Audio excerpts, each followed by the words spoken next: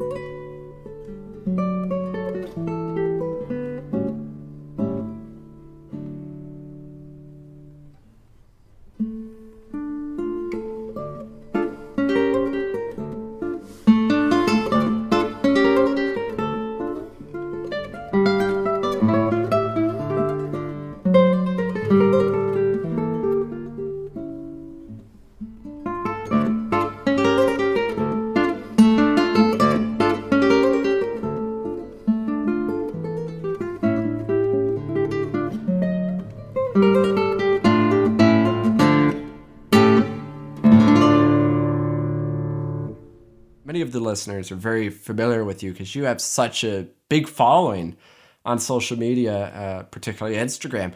How did all of that start for you? Oh, well, first off, I appreciate it, and I'm really thankful for that. But I started with YouTube, actually, which never really picked up. I started classical guitar in my undergraduate at Florida State University, and I had already been posting just like kind of silly electric guitar videos, like covers of things and stuff. And when I was kind of fascinated by YouTube and people who were like gaining followings on there, and uh, I don't know, I just liked the idea of that coming up as an opportunity. I don't know, that's just how I thought of it then. And when I started classical guitar, I thought, well, how cool will it be for me to show how I progress through classical guitar? Because when I first picked up classical over the summer before my second year at Florida State, I was like working through things really fast, and I was practicing guitar more than ever. It was like 12 hours a day. Wow. I wish I was exaggerating. It was very unhealthy, mentally and physically, So Yeah. I was practicing a ton. And then when I got to Florida State, I knew it was just going to be ramped up from there because my teachers were even of a higher caliber. And there was all these peers around me that were amazing. So I thought, well, I know I'm going to be improving a lot and changing a lot of things. And coming from electric guitar and fingerstyle guitar, it's going to be an interesting process. And if nothing else, it'll be awesome for me to watch back in the future. Yeah. So basically, I just started recording weekly videos, sometimes a couple times a week, of saying, like, I think I called them like progress videos. And I would just show what I was working on. And, some really embarrassing videos that I probably wish I didn't delete now, because some I deleted before you could make a video private. But anyways, these videos I would post, and I was getting some feedback from those videos. Some people were saying, hey, thanks, I'm starting classical guitar too. And we're doing the same things, as Brouwer studies or Soar studies, Carcassi, these things. Yeah. And then eventually Instagram started allowing 15-second videos. And that was the max they allowed when video came out. I think that was 2013 or 2014. Oh, I didn't realize they didn't have video from the start. Yeah, it was all photos from the start. I think Yeah. I made one in like 2010 or 2011. Gotcha. And yeah, so in 2014, they started allowing videos, and I thought, oh, how cool. Like, this is what I'm doing on YouTube, except I can just show my progress with little clips.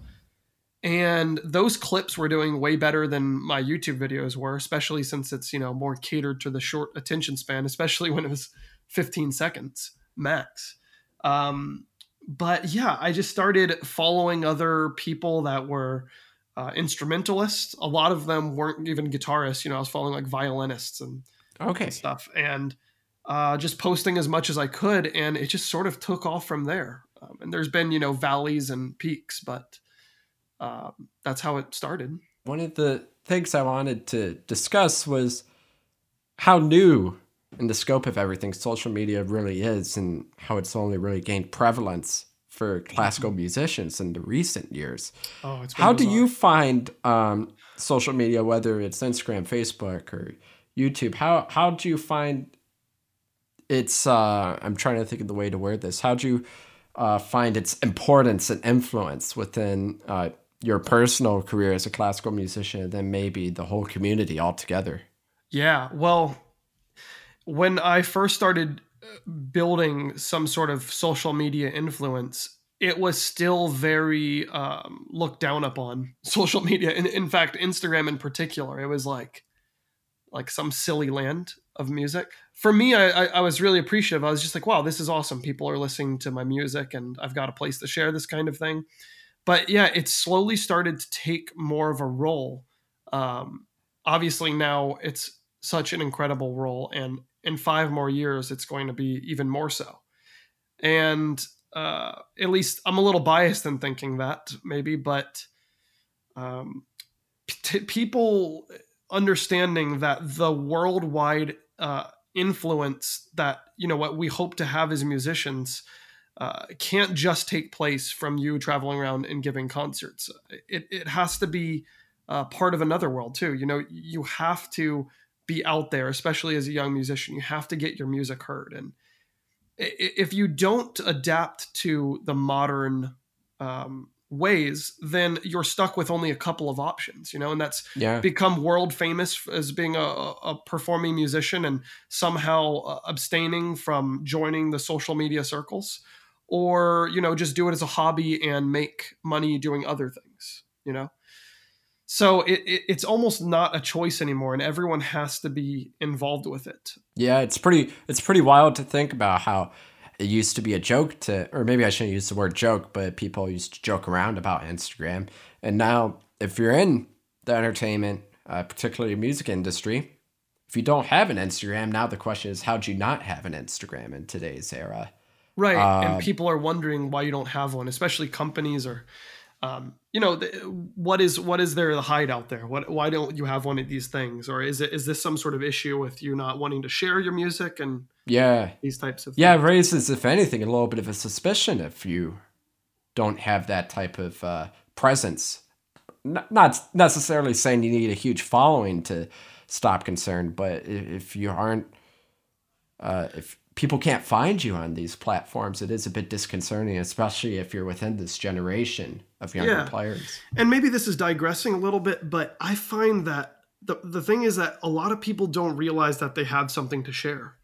You don't need to be a virtuoso to share something. And I've seen people that, I give this example all the time.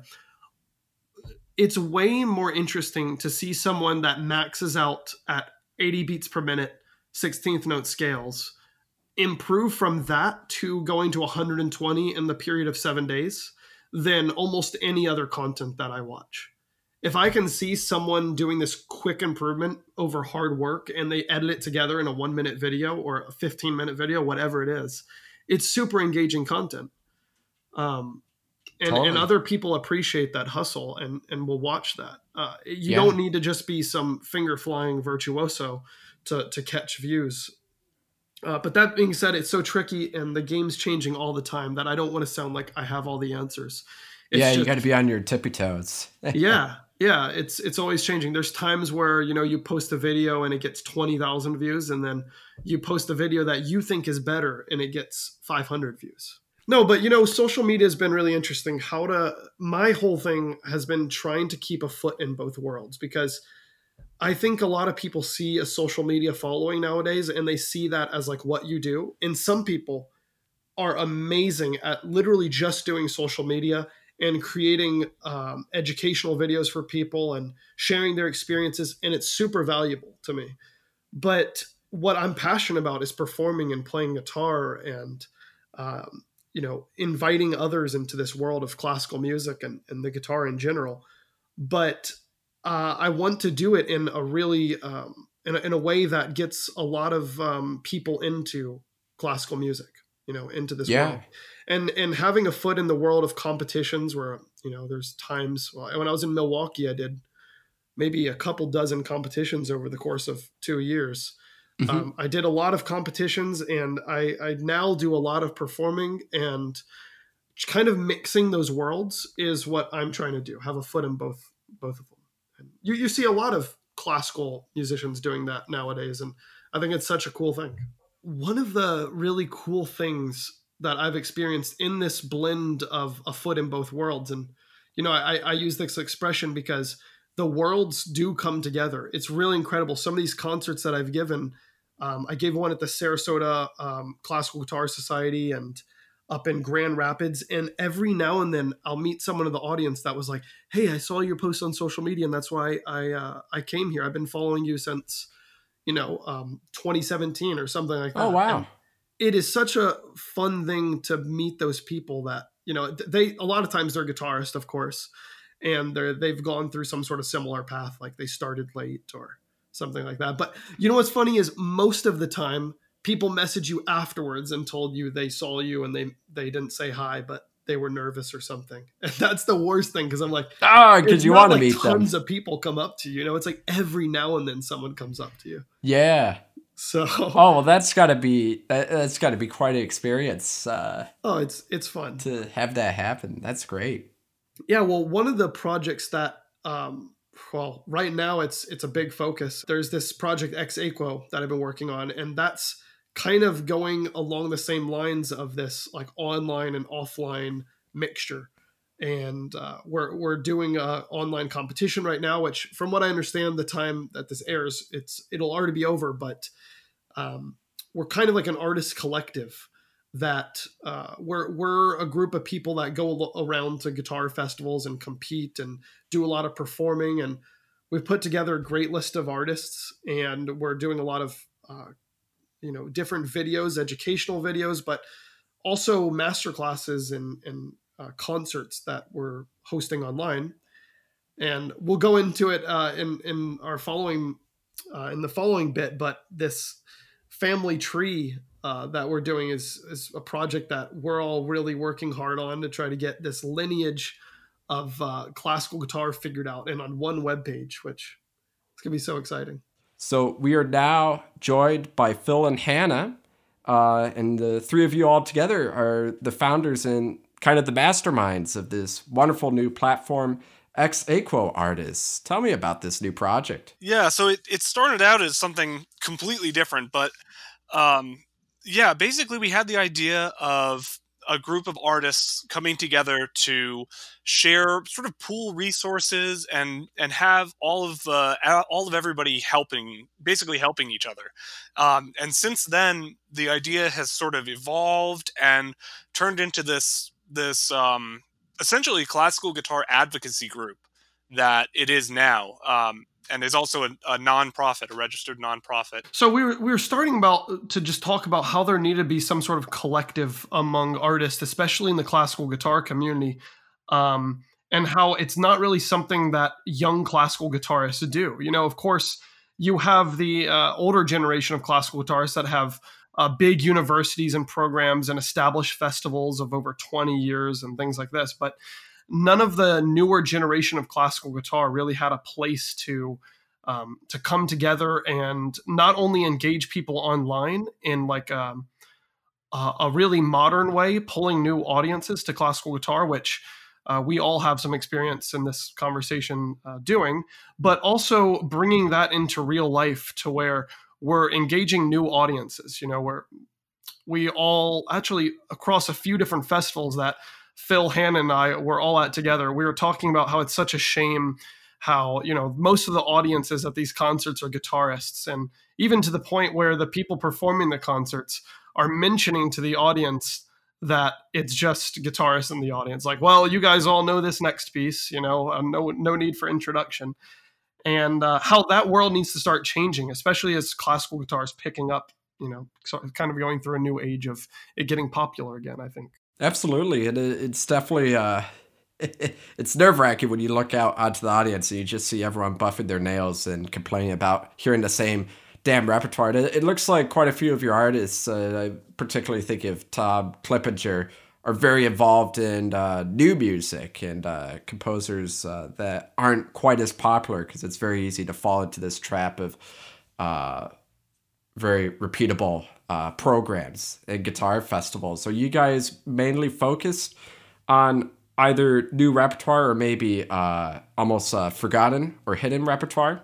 Well, actually, we're really trying to pull an artist list together, which we already have 9 artists now, but we're trying to pull a list together that everyone specializes in something different. So the thing that's amazing about Tom is that his heart is like so fully poured into modern repertoire and commissioning new works and digging out like the most abstract things sometimes. Not that that's the only thing he does, but he's amazing at that and he's passionate about it. And that's what makes him awesome. Whereas someone else might be focused on Spanish repertoire, or someone else might be focused on transcriptions. And just having like this broad artist base that's really diverse. Yeah, absolutely. And the organization launched quite recently. Remind me, when did you guys kick off officially? It was about 2 weeks ago. Okay. And this is in the midst of, and I'm trying not to speak too much of this virus because I want this to be a relief from the news and everything, but it did happen in the midst of this self-isolation, social distancing from coronavirus. And you guys have done some really unique things. I've never seen such as your first online guitar festival. Now you're vamping up for the first online competition that I've become aware of. Is this something you're planning on continuing for the foreseeable future? Are you hoping to move these into more in-person events once everything kind of blows through? Yeah, it's funny. We never really intended this to be an online thing. It was always with the intention of it existing within the current structures of classical guitar. But then when all this self isolation stuff happened, we sort of noticed that we were uniquely positioned in such a way that we could do so much online stuff because of the followings that Evan and Hannah have, and also myself. But yeah, I mean the online stuff is sort of probably always going to be a section of what we do, but we are certainly trying to move into real life once we can go back to real life. Right. And the funny thing is that we all like have our own online things that we do. We make videos, we do contests. I ran this project called Sight Read Daily and still do. But we all also were managing a long list of concerts and competitions that we were going to. And then obviously all of a sudden those were all gone. And it just enabled us to devote a ton of effort into getting this project going. And all of a sudden we had this extra time and we're like, hey, we should really start this up, and it always takes more time than you imagine. That's great. Yeah, it's really funny how it seems for quite a few musicians now that they have so much more times on their hands, they're actually much busier with all these extra projects. So looking forward, are you hoping to do a yearly type of festival, or is everything still up in there? What are the thoughts moving forwards? We have a lot of different projects in the works.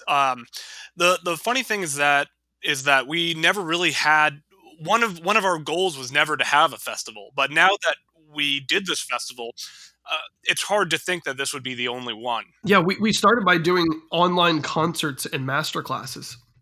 And those, we had a little form submission on our website. And the form submission within I think it was within 24 hours of us even starting our Instagram page, Xaquo, we had 70 form submissions for people to play in masterclasses with our list of artists. And then that sort of feedback, we were just like, wow, okay, everyone's looking for education and ways to distract themselves in positive ways during this time. And the response was insane. We had hundreds of viewers in the concerts and master classes that we put on. So the competition was kind of the logical next choice because, on our calendars, we were seeing competitions pop up. Oh, Philadelphia. Oh, it's canceled. Oh, this next festival's canceled. Long Island Guitar Fest. Oh, okay. Everything was just disappearing. And then we were thinking of how nice of an opportunity this would be. Yeah, it's fantastic. How did you guys handle all the logistics for not only, it's one thing to have to live stream a concert over Instagram, but to integrate another performer in the masterclass setting? How did all that come together? Yeah, we had to give instructions on, what you were going to be playing to announce it and give us your sheet music for the artist and everything like that. It was a lot of administrative work that it went into it. Yeah, absolutely. And I've done, since this virus has come, I've done one live stream concert myself, and it's amazing how well you can connect with the audience, but it definitely needs a different approach of stage presence and really understanding how to talk to the audience. So I'm sure that was quite a hurdle to pass through, not only for your artists, but especially all the participants with the master classes. Especially with the concerts, you don't have anybody, clapping in between, so you have to rethink how you play a concert on its live stream. The thing that was kind of interesting to me was it almost feels like when you're playing the concert to the live stream, it's almost like the concert and the reception are happening at the same time, because everybody's joking around and stuff in the chat, and you're having a good time interacting with people, and that's all the stuff that would happen at the bar afterward. Yeah. But instead it's happening while you're playing. You know what? Yeah, that's such a strange thing. The audience interaction was amazing, and that the thing that's missing in classical concerts is missing for a good reason, right? You don't have people yelling and screaming because we're so about the detail. but everyone's basically yelling and screaming in the text, but they can still listen to the detail when they're typing. And, it goes from making a joke that's pretty funny than to someone saying like, "Whoa, that was insane. Whoa, that was beautiful." That was such an interesting experience. I mean, I was guilty myself. I tuned in for Tom's concert, part of it, and during his encore, I was yelling at him to keep playing Koyun Baba because I thought he would get a kick out of that. So, I apologize if I derailed anything with that, but it's very interesting to see how people will snap from being extraordinarily goofy and just making a total kind of joke and then having a very kind of in-depth, thoughtful conversation on the music and repertoire that's being played. Yeah, absolutely. There was such a nice community there. As a performer, what was it like reading these comments, or did you even have time to read some of them? It's got to be a bit overwhelming when you got to deal with tuning, figuring out where you're going to play next, and then trying to read this stream of comments that just keep coming in and coming in. Man, the problem is you're playing and you're not looking at the screen, and then you look at the screen for 1 second, and when I was playing, everybody was talking about I was wearing a suit, and everybody started typing about, what do you think Phil's net worth is? And I saw that out of the corner of my eye, and I'm like, what the hell is going on? Yeah, so you probably never thought you'd be asked that at a concert. Yeah. I think that was my fault. Must have been a nice suit.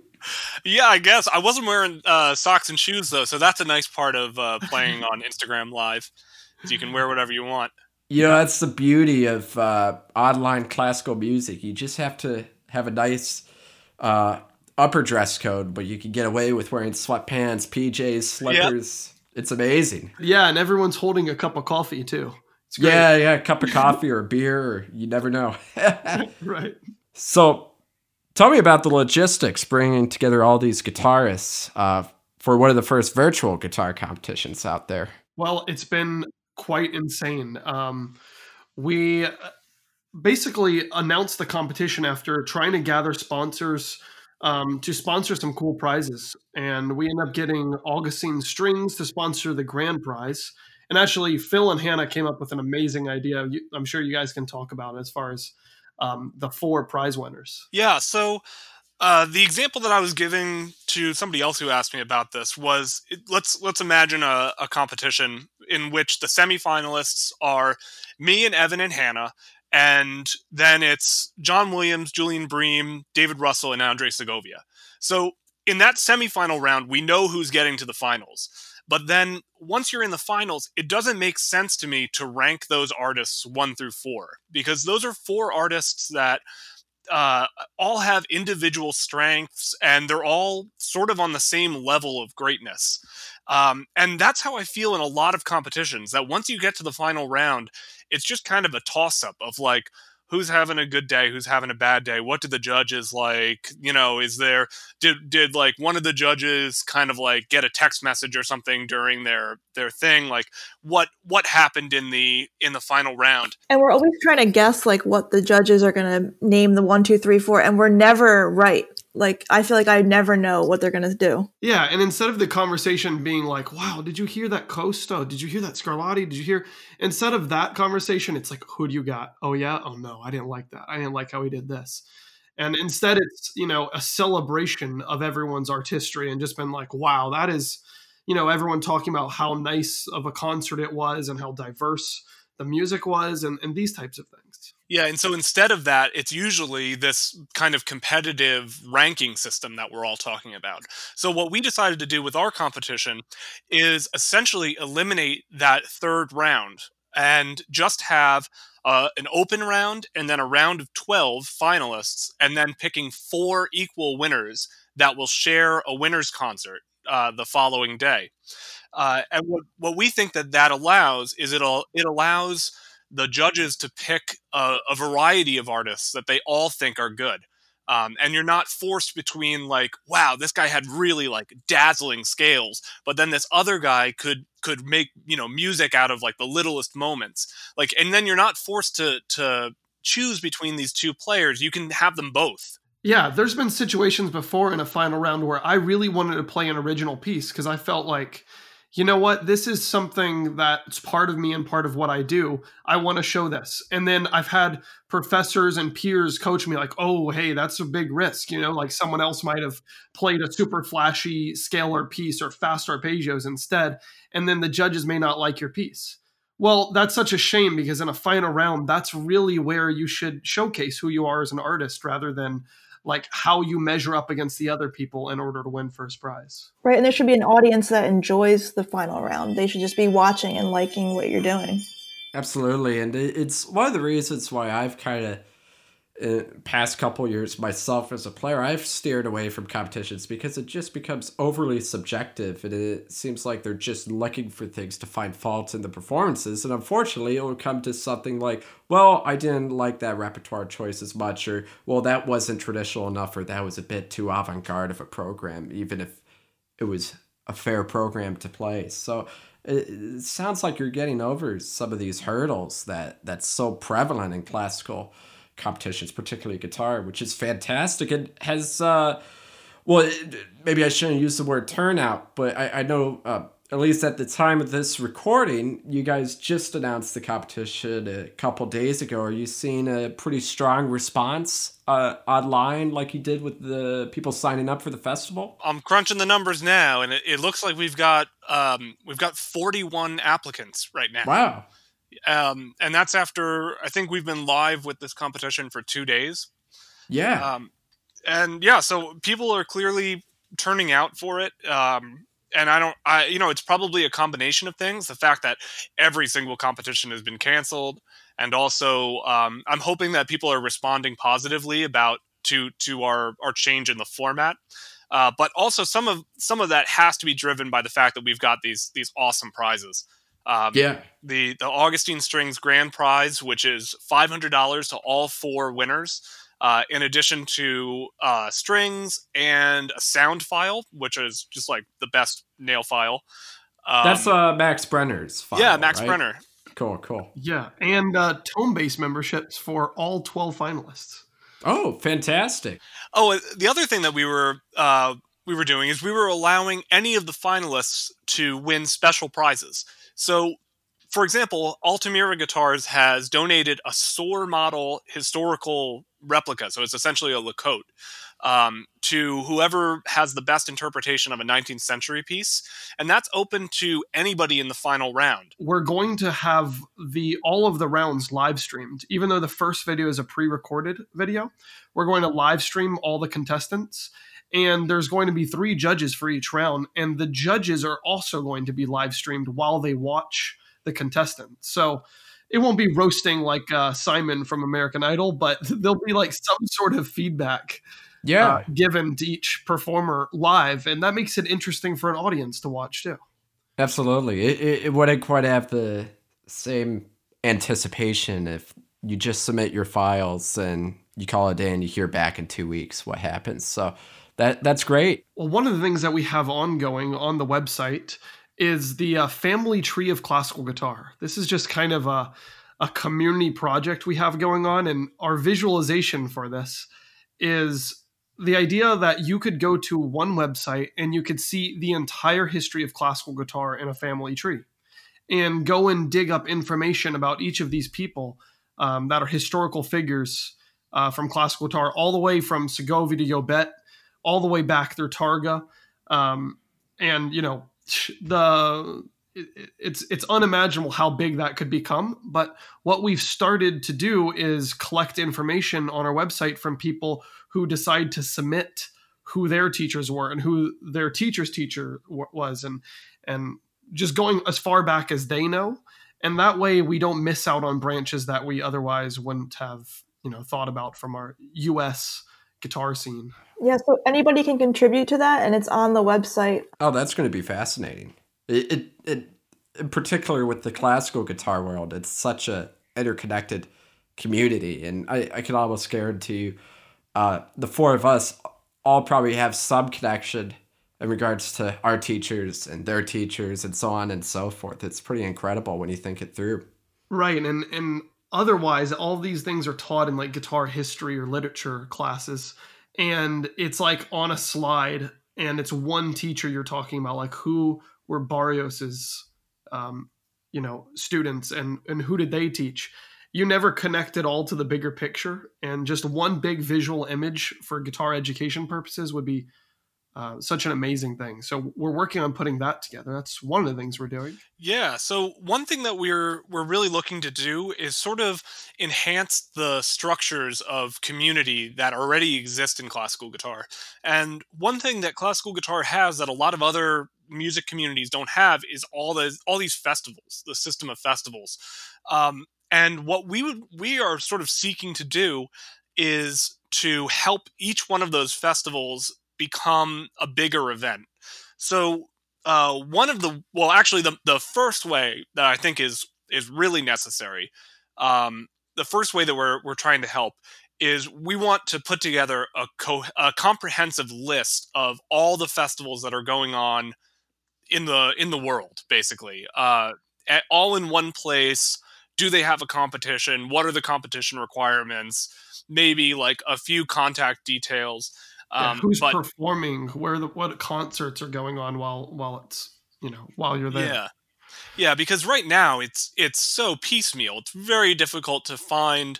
If there's a competition, do you have to be like Facebook friends with the person who's running it and all this stuff, or it's so much by chance that you find these competitions right now. So that's the first way that we want to make it a little bit easier for festivals and competitions to exist.